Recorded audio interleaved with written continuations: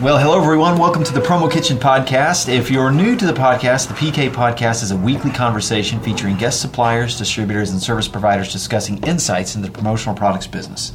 My name is Bobby Lehue, and as always, our hosts, Mark Graham and Brad White. I almost lost it there, Brad. It's all right. And of course, we are thrilled to remember. Difficult to get nervous around. I do get it. It's the power. He's intense. And it's the eyebrow. It is the eyebrow. That's what it is. We are thrilled to be talking once again to Paul. Great. Welcome to PPAI. Oh, we're it's glad good to have you here at the office. Thanks for having us. It's my pretty first time. Cool. Your first time? First You've time. been here before. Yeah, like that. Yeah, it's impressive. Yeah. It's big. Yeah. I like place. the artifact, the promotional product artifact library in the front where it's all this old promo. We do. We have a little museum out there, the history of it. How'd you acquire all that stuff? Members. Our members really? submitted. Really? We have had it given to us over the 26 years we've been here in this building, and 26, Very cool. maybe 30 years in this building. So. And what's the oldest promotional product out there? It's probably something from Coca-Cola, I would imagine. I know we have some early 1900 stuff out there from Coke. So, Buttons would be my guess, too. Yeah. We have some election buttons out Right. there. Flair. Yeah, Flair. That's right. As As we opposed saw to last swag, night. That's right? right. Right. Well, that's right. That's right. So today's topic, we're talking today on the podcast, we're continuing our conversation about the word swag. That's just one conversation we're going to have today. We're going to talk about multiple things. And we're also going to talk about multi-generational issues in our industry, Yep. how important the divide has become and how we're addressing it both in our own businesses but also as an association. So why don't we just get kicked off some questions. We have some questions for Paul. This is just going to be free form. But Mark, I know you have a few direct questions. Why don't you take the lead? Well, maybe to give people some context, yourself, Brad, and me, we had a conversation about a month and a half ago where we talked about swag, and there was this great article that was published, I think, in Promo Marketing about... And then Paul reposted it. That's right. On the blog. Yeah, right. But we had this enthusiastic conversation about swag and whether the term was actually relevant, and I think that our consensus was that swag was not a bad term. It wasn't a bad term because it was contextual, and there's certainly lots of our clients that refer to it as swag. And as good salespeople, we have to talk the lingo of our clients. And I know that Kyle Richardson was the one who had written the article, and Promo Marketing. That's right, from Promo Marketing, had then posted a response that was very respectful, and I think that it rounded out his views. But the question that I have for you, Paul, is you represent PPAI. You have a very different job than we do as distributor salespeople, and my job as a distributor salesperson is to make sure that I am talking the language of my customer, that I am representing them well, and if I do that, then they'll purchase product from me. Because if they want to call it swag, by all Then means, they're in charge. They're the ones with the checkbook, and that we're the ones that are going to market with a particular strategy, and that we're developing a marketing campaign around that, and that's been successful for us. Your job is completely different. Do you want to weigh in on that? It is a little bit different. And you said, is the word swag bad? Yep. And I would agree it's not a bad term. I think it's a difficult term. It's a difficult term for us to put into context of a marketing medium when we're talking about legislators and some buyers who might not be of the generation who are calling it swag. Right. So from our perspective, if your customer wanted to call it trinkets, or if your customer wanted to call it a tchotchke, you'd embrace that and you'd tell them what it is, as long as it's part of a program that you think is going to do their brand right. Yep. But we have the same challenge with those words in D.C. as well. And when we get a piece of legislation that's coming down the pike, and it says, this agency will no longer use gifts, incentives, trinkets, novelty items, swag. Well, we want to separate ourselves. From an association standpoint, we want to separate those words from promotional products, because with promotional products, we're discussing a marketing medium. And with swag, we're talking about the product itself. Right. So it was interesting. We had an exchange one night. It was, you two don't have a life. It was a Friday night or a Saturday night. We have this email exchange going back and forth. Right. I said, a promotional product is always swag, but swag isn't always a promotional product. And in our little pre-conversation here, we talked about that. Is that people are getting things and it's swag, but it might not have the relevance as a promotional product that we espouse as an association. Right. So, not a bad word, a difficult word. It seems as though, correct me if I'm wrong, it's almost as if, do we not have a problem as distributors with the word swag, but we do with trinkets? Yeah. I agree. You know, what kind of spurned our conversation, the first podcast that we did, was, you know, I kind of brought up the point that I think the word swag to a younger generation, maybe it's from the hip-hop culture, or maybe it's just pop culture in general, swag means style. Yep. And I think style is branding. And so I think the perception maybe to a younger generation might be that swag does in fact connotate promotional products in a different kind of way. Yeah. Yeah. I remembered one of the things that you all spoke about in your last podcast was, you know, at the award shows, folks are getting swag.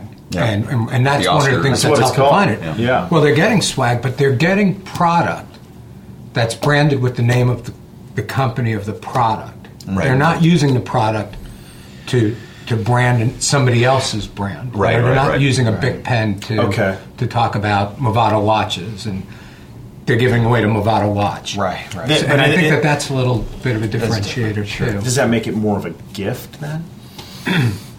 Well, yeah, I would consider in that case swag being a gift, and it goes back to that thing that swag isn't always a promotional product. Right. In a lot of cases, swag is a gift. If you're a new listener, by the way, I have to break in and say, if you're just listening right now and you're, why are they even making this an issue? We all know why, but I want to help in case someone doesn't know, because the value of what we have been doing as a profession for years has been under assault by government. Yep. And in the headlines, and I don't know, correct me if I'm wrong, Paul, I don't know that we've seen that kind of assault or as we have in the past couple of years. Maybe there have been time periods in our profession's history when it was the case. But if you're new and you're tuning in, that's why we're actually talking about it. It's not just semantics. It's the fact that this is very important because we want to make sure we are uplifting the value of what we sell. Yeah, and I know I'm actually taking a more hardline view on this than I actually feel in the day-to-day business. But you get an executive memo from the President of the United States, and he says we need to cut wasteful spending. And in that, he uses words like trinkets and swag and gifts. Well, we would all be fools if we defended wasteful spending. Right. I'm pretty certain I can make a more compelling case if I'm talking about promotional products than swag. Yeah. So from my perspective, my customer is the President of the United States in that case. He's a legislator in a different case. So. And that's where your role is very different than ours. Right. And as association members, that's what we want. Well, you sort it out on your end, I'll sort it out on my end. You sell a whole bunch of stuff, gets us funded, and then we can go out and do good GR for you. I think a lot of it comes down to a perception. And as you're describing that letter, I'm thinking, what is the government's perception of what we sell and what we do? And it bothers me because I had shared with these guys before that I was in direct mail. Right. You know, in that release of wasteful spending, and what they're mentioning is wasteful spending. Did they state any other forms of marketing? Did they talk about direct mail or billboards or anything? No, they didn't. As a matter of fact, we were lumped in with rental cars, cell phones, and something else. There was one other thing that they went through and said, we have cell phones that aren't being used, and we have cars that people have that people shouldn't have cars, and we were tagged as one of the wasteful things. So it's more stuff than marketing, and that's correct. I get that. Correct. They didn't look at our product as marketing. Right. The challenge we have with legislators is, the thing that got them elected, they've yet to recognize is fully that it's the same thing that can make the programs that they're espousing as legislators more productive. Right. They're not seeing the connection between the two. The new challenge for distributors is, and it is a big challenge, because whereas a decade or more ago it was easier to peddle product, now we're set in the seat to where we have to validate for our audience. Sometimes will buy, our clients will buy merchandise, and they will be thinking they just need this item for a particular event or whatever. It has a purpose, and now the hard job is for us distributors to really help validate or help them understand that this is the purpose that it serves. Even though they kind of know it, but we have to almost enforce the fact or over communicate what the value of what we're doing is doing for them. But that made any sense at all. No, it does. It always does, makes sense. It's always very eloquent. I'm laying it on thick here, lady. You are, man.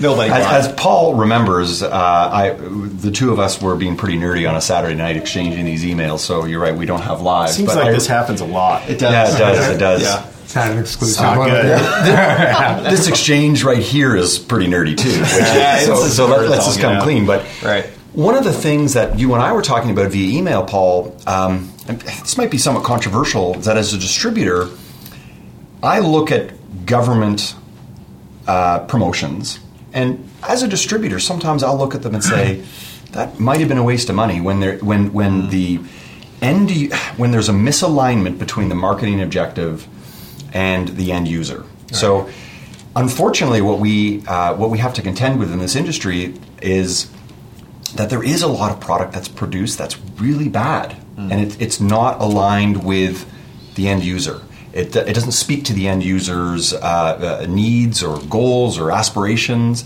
It's not exciting for them to receive that.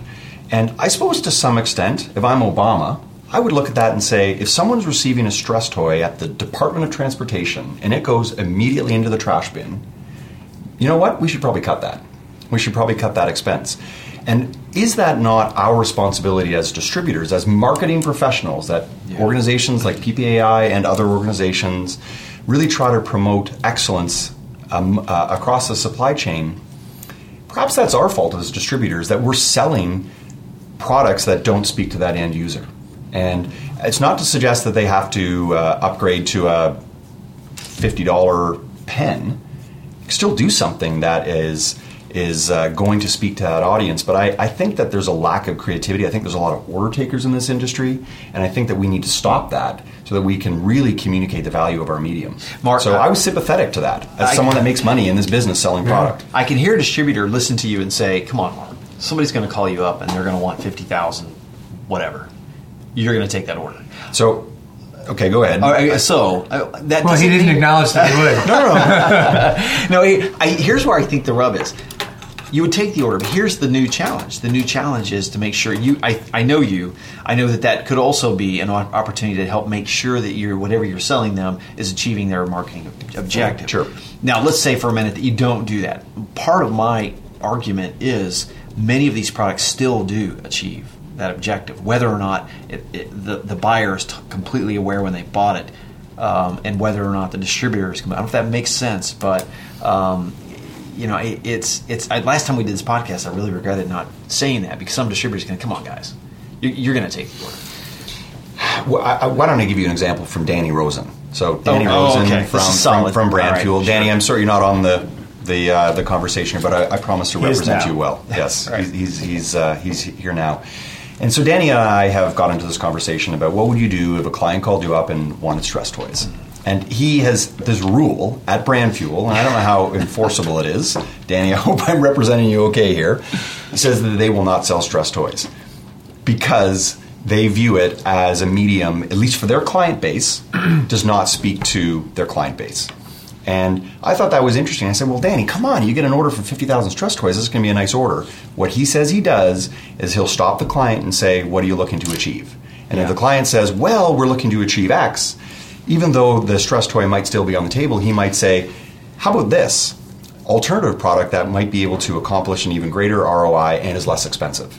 And it's interesting that he trains his salespeople to ask that question. And it's nothing against stress toys, and I'm sure that he's sold lots of stress toys, but I think that question is interesting. Yeah. And I know that we certainly at our distributorship challenge our salespeople to always ask that question because it builds trust. And the clients go, hang on a second, this is not an order taker, this is someone who really cares about my business. Yeah, that's where you move from promotional peddler to consultant to trusted advisor. And that's huge. That's a big. So with asking, I suppose with where Danny was coming from is that he goes, if I could sell the customer something that's relevant, still achieves their marketing objective, they're going to call me for that next order.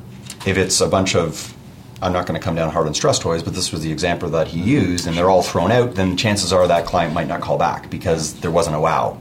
And I think it's the wow that we're constantly looking for as distributors, that we can market. So I would just like to say that I love stress toys. And And I think there's some people in just the the messenger. government in the last few years who have been using their stress toy quite a bit. But just getting back to kind of where this conversation starts, I think a lot of it's about perception. Yeah. And I think there are other ways that we can improve the perception of our industry other than the terminology. And it's about being marketers. And yes, we're going to take orders and that kind of thing, but I think we can always strive to be a little bit better in the marketing arena. Yep. My question to you, Paul, is, they, at a legislative level, they're not calling out other marketing medium, and it sounds to me like they're not really considering promotional products in that same arena. Is that pretty accurate?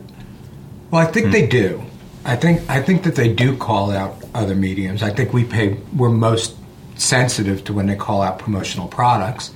I know that sometimes they don't just call out the other medium. They use us as an example because we're a tangible medium, and it's something that gets left behind. And the newspaper ad gets thrown out the next day. They may cut those, but they talk about ours. Yeah. And what we need to do is flip that model around and say the fact that you're talking about it means that it's effective. The fact that you're talking about it means that it's sitting there and you see it. It's a visible, tangible way of leaving a message. Yeah. It's interesting with the legislative that I don't think that wasteful spending on promotional products, and it's out there, is limited to legislative. But what we're going to be doing, and actually in 5 weeks, we're going to be at LEAD, which is our Legislative Education and Action Day in D.C., and we're going there specifically with case histories of how promotional products were used in social cases, in government cases, and whether it's given out a blanket to homeless people which has the phone number of a homeless and the address of a homeless shelter on it, or whether it's a refrigerator magnet that has the address and the phone number of a battered women's shelter. Those are programs that the government funds that we need to be able to promote. I don't think that in either of those cases the person's going to look through a magazine or a TV commercial to get the address for the women's shelter or the homeless thing. So those programs exist. Our members are doing good work. And I got to tell you, I'll support the president when he talks about wasteful spending. We live in that every single day here, though. It's about elevating and having those case histories. So. Yeah. You mentioned case histories. I mean, it was 10, 15 years ago when PPAI used to put out the big case history binders that you'd flip through for ideas. Yeah. And it's funny. The more things change, the more they kind of seem the same. It's online now. You can get that that's online. right. And your clients, what we're learning is if you're a new distributor listening in, one of the best tools we can give you is to learn how to start telling those stories again, how to start building those case histories, because we're all marketers in this profession, whether or not you acknowledge it. We're all marketers. We are marketers. And that's one of the best ways to ignite your market, get people excited about what you do, is start telling those effective stories about what you do. One of the most underutilized resources, I mean, we have those resources for you. Some of the other organizations have those resources for you. Suppliers are incredible resources for that information. I know we were talking before about the value of having suppliers be part of your conversation. Yep. And well, you ask a supplier about a product and say, how does this get used in a healthcare environment? And they'll give you the case histories on it. Absolutely. So I think they're an untapped resource. Absolutely. Another email that you had sent out, it was a link to a blog post that I think it was written from the client perspective at movie studios. I think if I'm getting this correct, and they were referencing and highlighting all of these different, in their words, swag gifts that they had received, and they were evaluating whether they liked them on a scale of, I think, 1 to 5.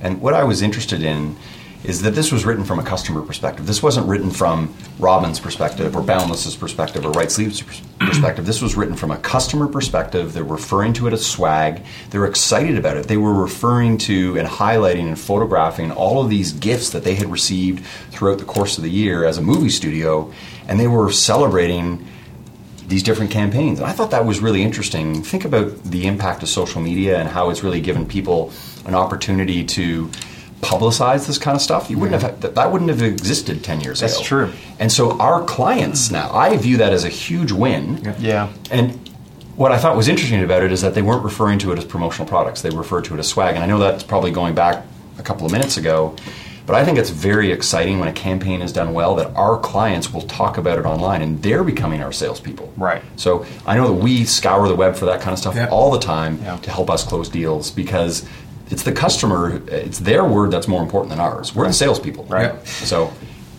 So final word on this topic before we move on to one more, and we'll try and close. Any other final words on this? Or are we?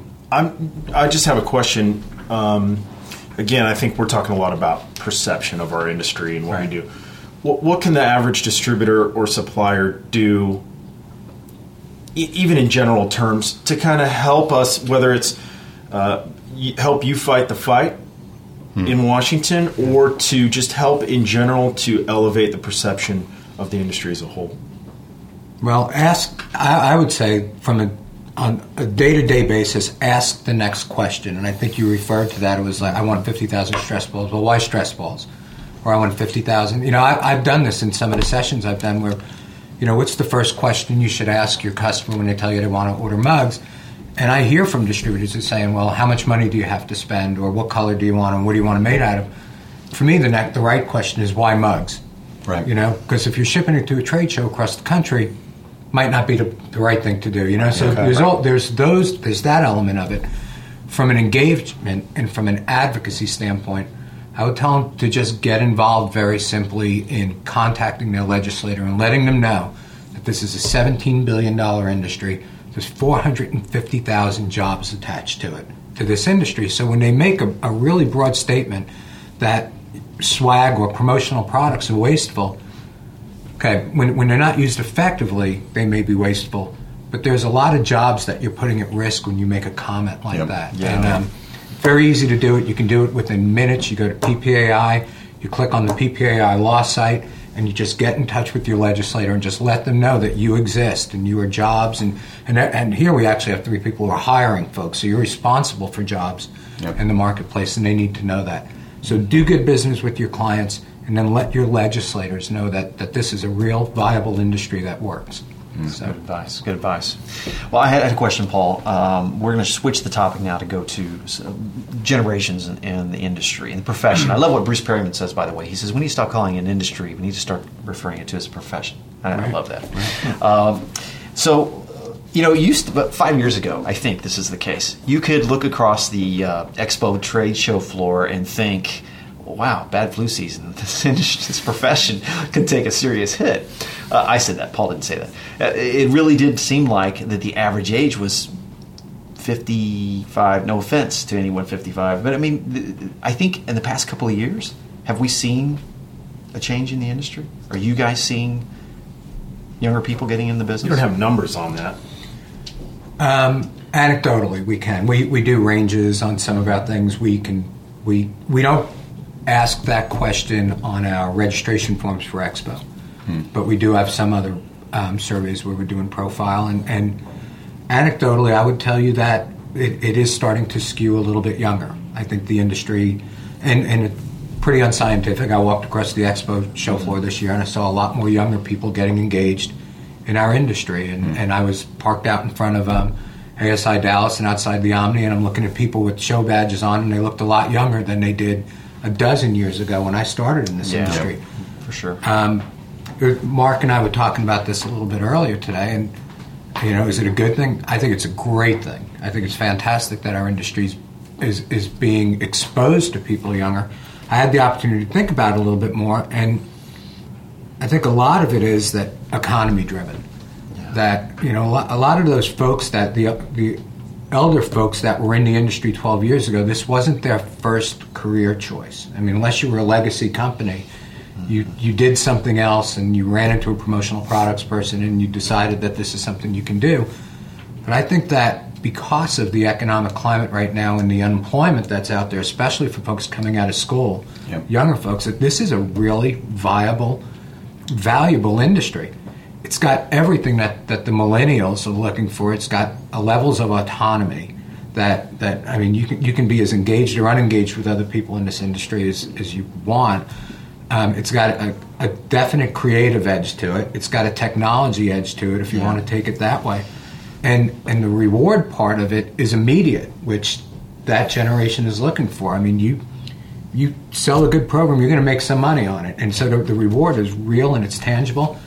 And I'm excited about it. I think it's one of the best things. I mean, look around this table. We were just For those of you who weren't part of the pre-conversation, I'm the oldest person in the room at 49. So for the association, that would be skewed a little bit younger than we've been in the past. And I think the next oldest person at this table is 34? 40. I'm sorry. 40. I was being generous. You could have just bought onto it and said, 42. yeah, 42. 42. Yeah. So.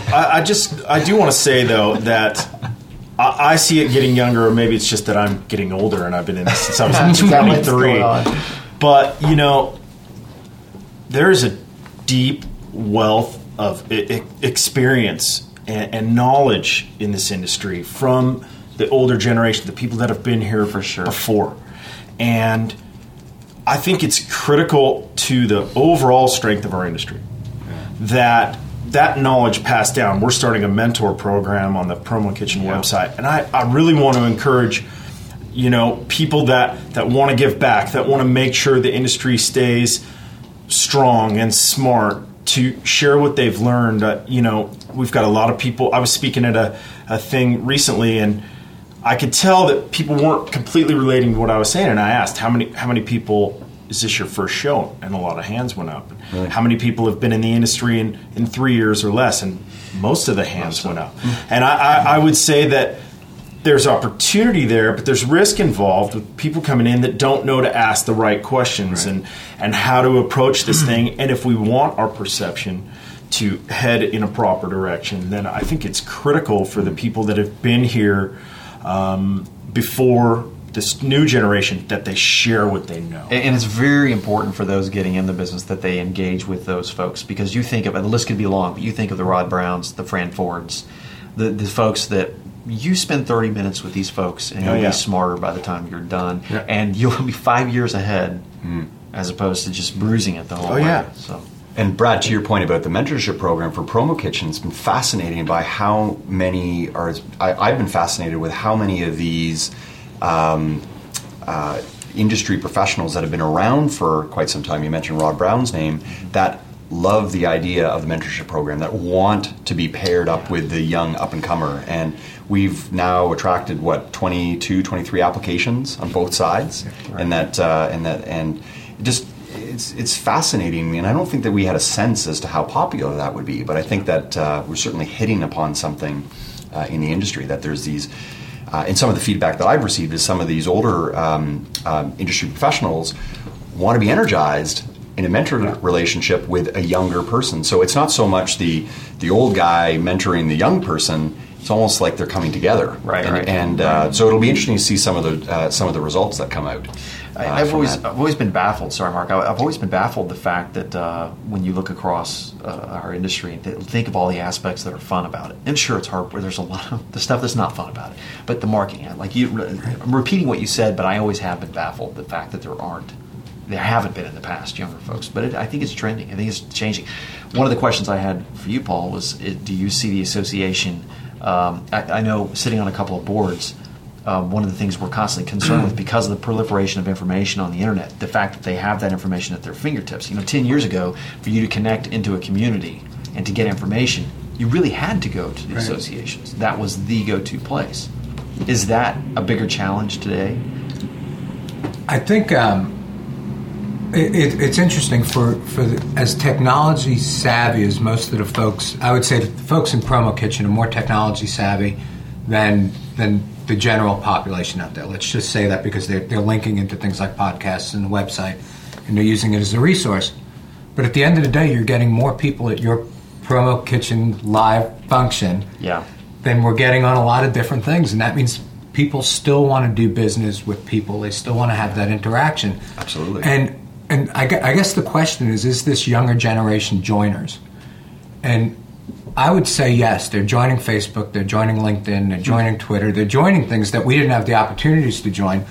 I would say that the people in this room are probably more connected to different social networks, if we want to call an association a network, than I ever had the opportunity to do at the same age.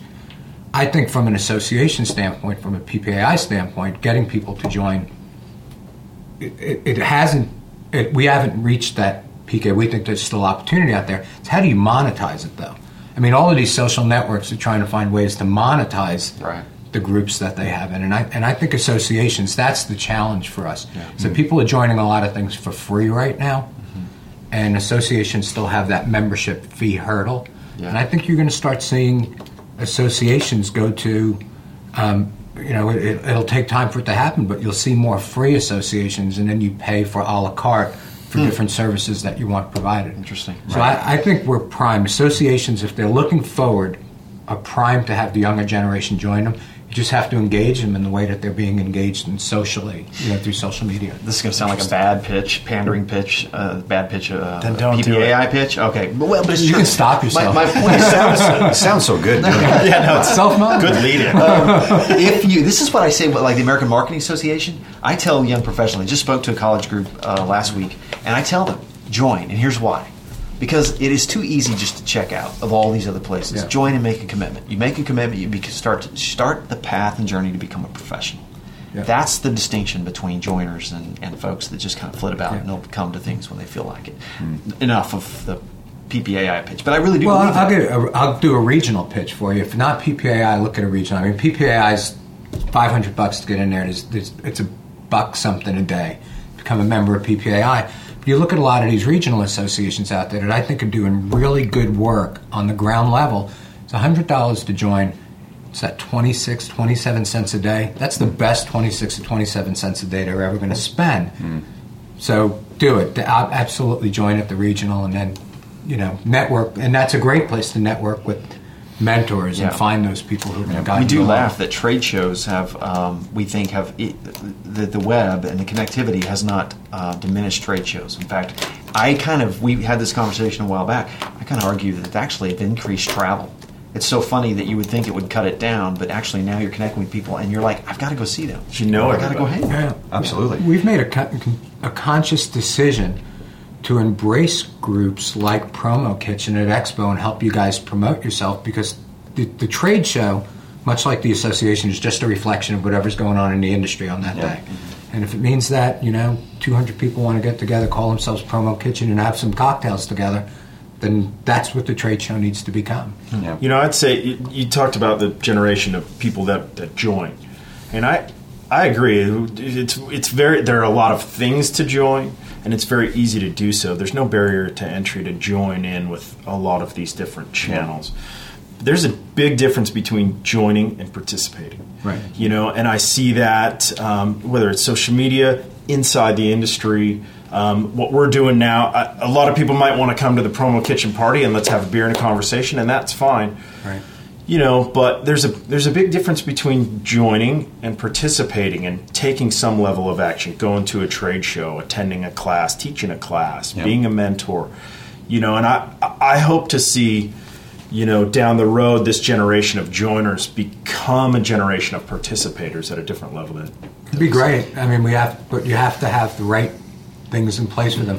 You as a business, managing a business, you're recruiting salespeople for balance. You guys probably have 50 different tools that you offer a distributor join, and then you can't get them to even use those things. You can't get them engaged in some of the things that you're doing. So I think some of it's just human nature. Yeah. That whether it's an association, I mean, if anybody who has more than one kid knows that one kid's going to join and the other kid's not going to join, and things you're doing in the family. You get out of something what you put into it. Right, exactly. And right. I think as first responders, people that join quickly, are kind of waiting to see how does it go. But I think as more and more people join into the process, and see that participation provides benefit. Right. It's when you start seeing examples of somebody getting benefit from participation that you get further adoption of programs and services at a company level, at a community level, whatever, and that drives further participation. How can these young people that are coming into the industry, how can they participate, in your opinion? Well, I'll speak to the association, and then you could speak to your own businesses. From an association standpoint, in 2009, 2010, we restructured our volunteer engagement process for that very same reason. It used to be that you joined a committee and you had to be on the committee for 3 years, and this was your role, and you had to go to these meetings. Well, it's hard to get 30-year-old people to engage in a committee when you say, geez, it's only going to be 10% of your life that you need to commit to us at this moment. So we flipped the model and we went to this action group format. We have committees and we have action groups. The action groups, it's 1 year of service. You can be involved on a monthly basis. You can be involved on a quarterly basis. You can be involved on a project basis. So so for one, we had to change the process to reflect the way people wanted to join. And you can't push them to join. You just have to give them the opportunity and say, hey, this looks a little bit more like what you were talking about. And we are seeing that. We're seeing that it's working. We're seeing more people are getting involved. And the people that are getting involved are a little bit of a younger generation. They are. It's a great question. And the association's on top of it. We've stumbled a little bit for a year or two. We've stumbled with what do we call this thing and how do we market this thing.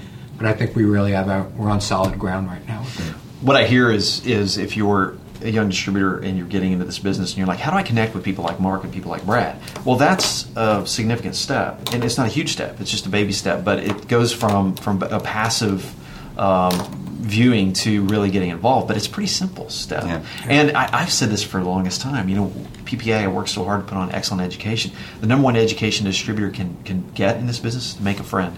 Yeah. I know it sounds like really terrible old school advice, but it's true. It's absolutely true. Yeah. When I very first joined the industry, I met Ronnie Wright. Yeah. And that I credit her for a lot of the different kinds of success that I've had, and mostly with my networking and wanting to meet people and bring people into the way I do business. I learned that from Ronnie, and without her I wouldn't have been able to do what I do. So it's not simple. It's very valuable to make strong real connections. Yeah. Where you meet people like Ronnie is you go to her education session and you don't connect with Ronnie while she's giving her session. I mean, she does great sessions, but you connect with her in the 45 minutes that she stays after the session and answers your one-on-one questions. And I've watched both of you guys do that, both Mark and Bobby, where you did some sessions for us at Suppliers Forum I think it was last year. Bobby, you were there. And then I watched you for the next half hour answer one-on-one questions about it, and that's where you're making your connections. And I know you're doing the same too, Brett. So, go ahead, Mark. The only comment that I was going to add is, and this, I'm an optimist, and we have this great conversation about joining and participating. I think that there's a lot of joiners in this up-and-coming generation that's coming into the industry. I also think there's a huge number of them that are participants. You just look at the power of social media. Yep. You look at if you look at just one platform, Facebook, and how the keeners on Facebook are the ones that are participating. They're the ones that are commenting. They're the ones that are updating their profile pages. They're the ones that are feeding the platform with engaging content. Mm-hmm. And what's interesting is you think about the birth and growth of Promo Kitchen is we've attracted people that want to participate and given them that given them that outlet, I should say. Mm-hmm. And it's interesting because that's also done in concert with PPAI and ASI and everyone's all together participating using these new platforms. And you look at that party that we had last night at the Hard Rock. It was all young people, all participating. The stories are emanating all throughout Promo Kitchen and Facebook all day. Right. Yeah. And that's what we need to tap into. That's the exciting thing about that's the exciting thing about the next couple of years in this industry. I think we need to tap into that. Forget the joiners. Focus on the participators. And they're the ones that are really going to drive that conversation and drive information throughout the social graph that is our industry. I think part of it too, goes back to where we started with this conversation, being the perception of the industry. I think it's important for a lot of our people to get together. I know companies compete against each other. I get that, but we are in the same profession. And, by participating, by doing things to elevate our profession, we benefit each other greatly. Oh, absolutely. We need to wrap here soon, but I will say this. Spending 15 minutes with another distributor who used to be your competitor, because here's the interesting thing about distributors is that our enemy is obscurity now because of the proliferation of information on the internet. Our enemy is not each other. It's not being found at all by our market. 15 minutes with Mark Graham, and we have a conversation, and he says he's selling to nonprofits, and I ask why. I walk away a richer man because of that conversation. It really is that simple. And a headache. Software with a headache too, right? And it wouldn't be 15 minutes. Okay, so before we wrap, any final words? I don't want to leave anything unsaid, but I have a feeling that we could go, not just Mark, but we could go for a while. I love it. This is great. This is good conversation. I want to thank you, Paul, for letting This us is a come and pleasure. talk to you and kind of help. I think it's really cool that you are allowing yourself to kind of connect with the members of the Promo Kitchen community and being accessible to us. It's very cool. And I appreciate it. I appreciate that. The last couple of days has been really exciting for us here. We've had a number of visitors in the office, more than we've ever had, I think, in a 2 or 3 day period. And it really creates an excitement around the office that I haven't seen in a while, and it's part of the culture that I'm trying to instill here. Yeah. It's like, none of us are selling promotional products for a living. These are the people who are doing it. Let's embrace them. Let's get them in the office. Let's have them tell us what they're doing out there and what they're feeling and what they're hearing. So this is helpful to me too. Yeah. This is going to sound like pandering again, but I Oh, know. Here we go. No, Yesterday you had one of, let me just say you had a high-profile person in the industry in your office. I did. And today you're entertaining everybody from D1 distributed folks that are in $250,000 in sales. Yeah. I've just seen firsthand some pretty cool things, Yeah. and I'm just echoing what Brad said. Oh, It's terrific. pretty cool. And I think we're really excited to see. We need to have another conversation because we don't have time for it now. More about your vision for coming up. I mean, I'm sure you could go on for a while about that, but we'll table that one for another Absolutely. conversation. It would be my pleasure. Brad, any other final words? That's it for me. Mark? Pleasure as always, Bobby. Pleasure as always. Here it comes. All right. Thank you guys so much. thank This has you. been a blast. Great. Thanks, Bob. Thanks.